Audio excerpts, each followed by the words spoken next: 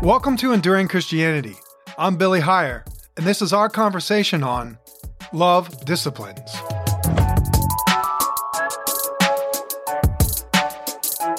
I find it often that the message of the gospel is regularly kept in restraint to only what we consider to be good news.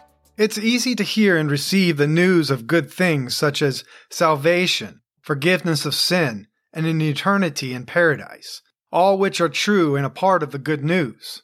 But if this is all of the news we hear and listen to, then the good news is being limited to the tickling of our ears and will likely lead us to living a life oblivious to experiencing the love of God through His discipline. In Hebrews chapter 12, we read something that shakes the ease to that comfortability. In Hebrews chapter 12, verse 7 and then 6, endure hardship as discipline. God disciplines us for our good, in order that we may share in His holiness. My son, do not make light of the Lord's discipline, and do not lose heart when He rebukes you, because the Lord disciplines the one He loves, and He chastises everyone He accepts as His son. Often, we tend to limit the experience of our earthly hardships as only a frustrating inconvenience to what we simply want in order to have an easier life. And I believe if we're all honest with ourselves, we would agree with that. And while you or I may have a longing to have the result of more discipline in our life, I believe I can confidently say that few to none of us have ever raised our hand or pushed other people to the side just for the opportunity to be chastened by the Lord. And as for hardships in our lives, I believe we all instinctively run away, or at the very least resist them at any given opportunity.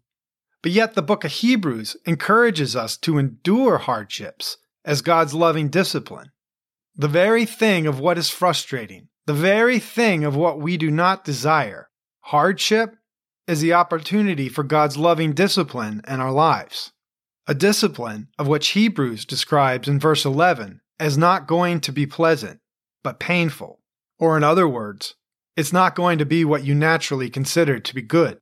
It's going to be frustrating, painfully frustrating.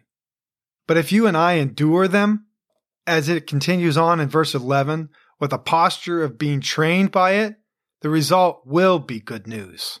Trained by it. A very key phrase here. Trained by it. Giving a purpose to the why we are enduring it, not just experiencing it. And the purpose is stated in verse 10 and 11, that we may share in His holiness, producing a harvest of righteousness and peace.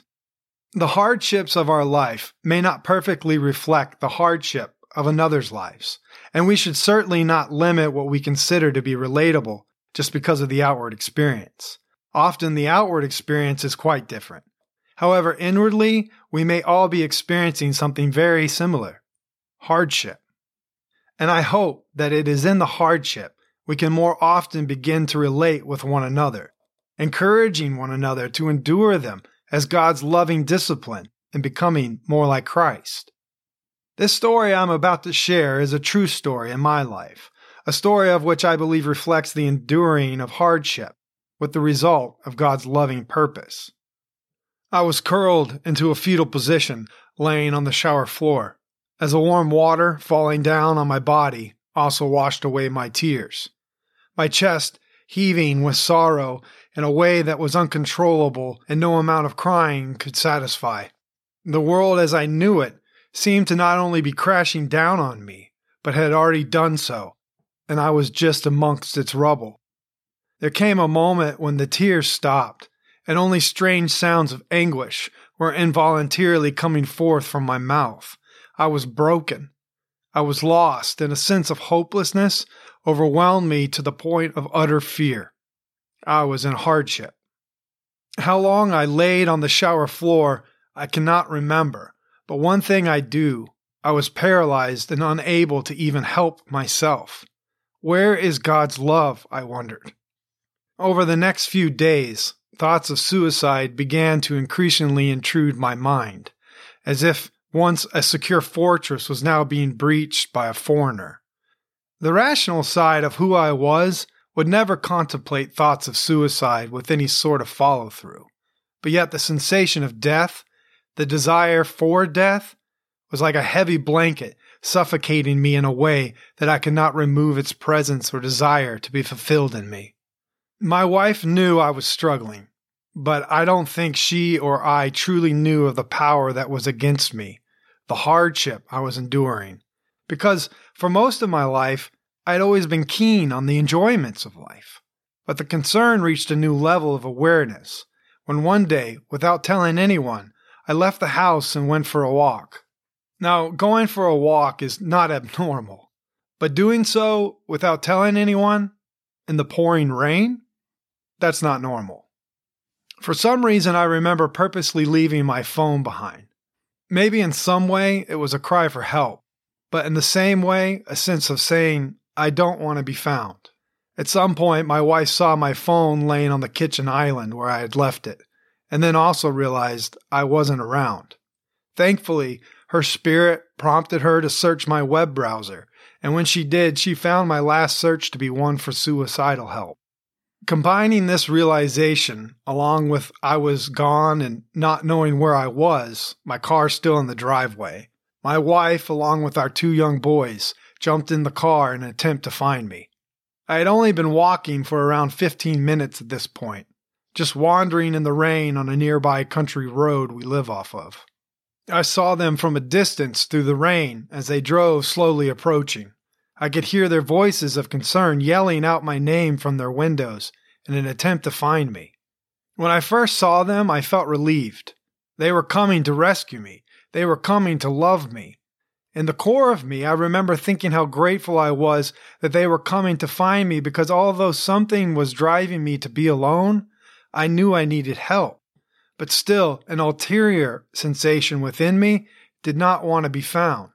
Before they could reach me, while a hill in the road separated their view of me, I decided to quickly run off of the road and hide in the tree line.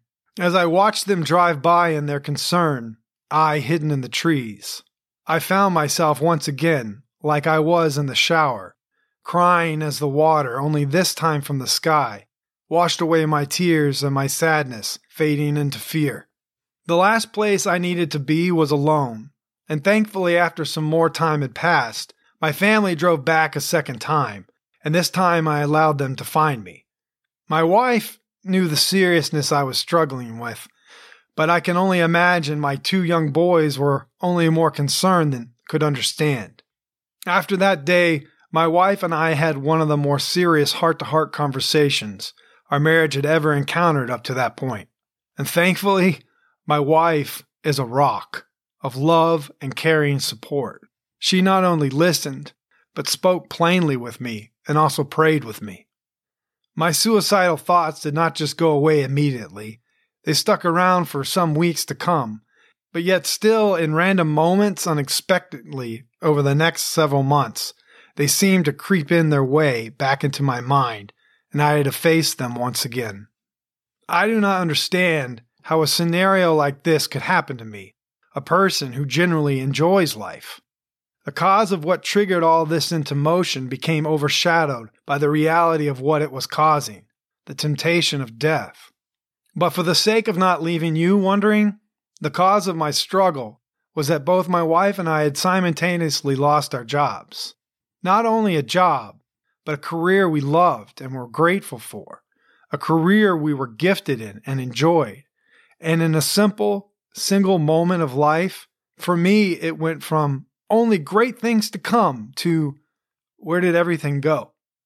Life and death for me was no longer a metaphoric at this point, but a personal testimony of experience. The words of the Bible that speak about life and death, dying to self and an identity in Christ became ever so more real to me.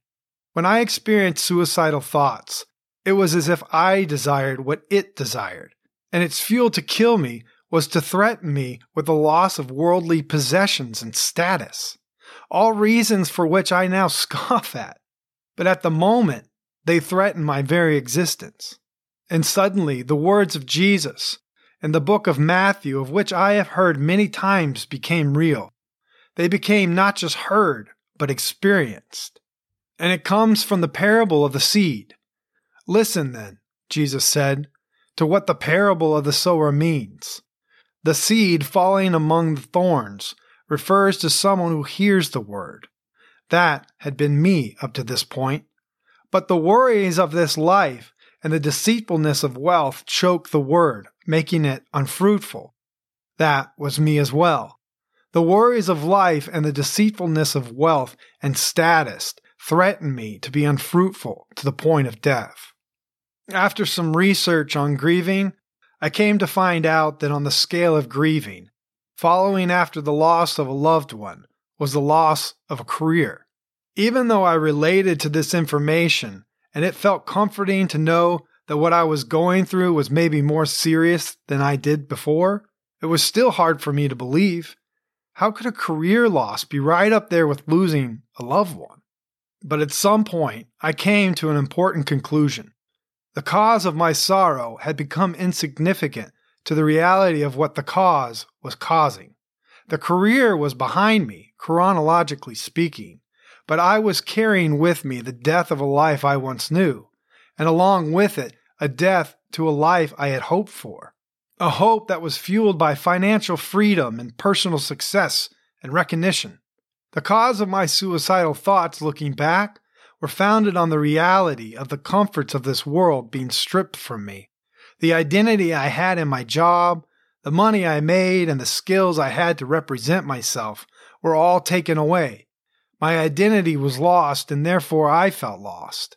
For the first time in my life, I was threatened. I had no idea who I was, what my purpose was. I had grown up as a Christian all of my life, in a Christian home. My dad, a pastor, and later myself, a missionary and worship leader. I love God, I love the church, and I knew He loved me. All I knew from birth is that God is good, and that my hope is placed in Jesus as my Savior, the one who loves me. But it was not until the loss of my career that my heart was lovingly exposed at a depth I did not know was there. Although prior to me losing my career, I would have confidently said, my identity is in Jesus Christ. It was not until this experience I could no longer as confidently say it as a fact of where my identity was, and as much as where my identity should be. This was my first great insight to what would forever become continual understanding of importance for me. It may not seem clear to you yet, but for me, this was my first clear view of love and frustration. Losing my career, to say it minimal, an incredible frustration. But what to me was frustration was simultaneously God's incredible love. It was a love that was willing to not only go through anything for my righteousness, but also lead me through anything for His righteousness. A life that truly stood on the identity in Christ and no longer my own. And this is what He was teaching me, a very painful, frustrating, agonizing lesson to learn. Limited to the nearsightedness of earthly circumstances, the painful frustration of a career loss was real. But in the spiritual essence, I was being trained to gain something much greater. I was being trained to remove an identity in myself and into an identity in Christ. I came to realize an identity in Christ cannot be limited to only something I speak about or sing about. It is something at times will require immense discipline and endurance to remain in it. No one chooses by their own will to encounter enduring circumstances, but nonetheless, everyone experiences them at one point or another.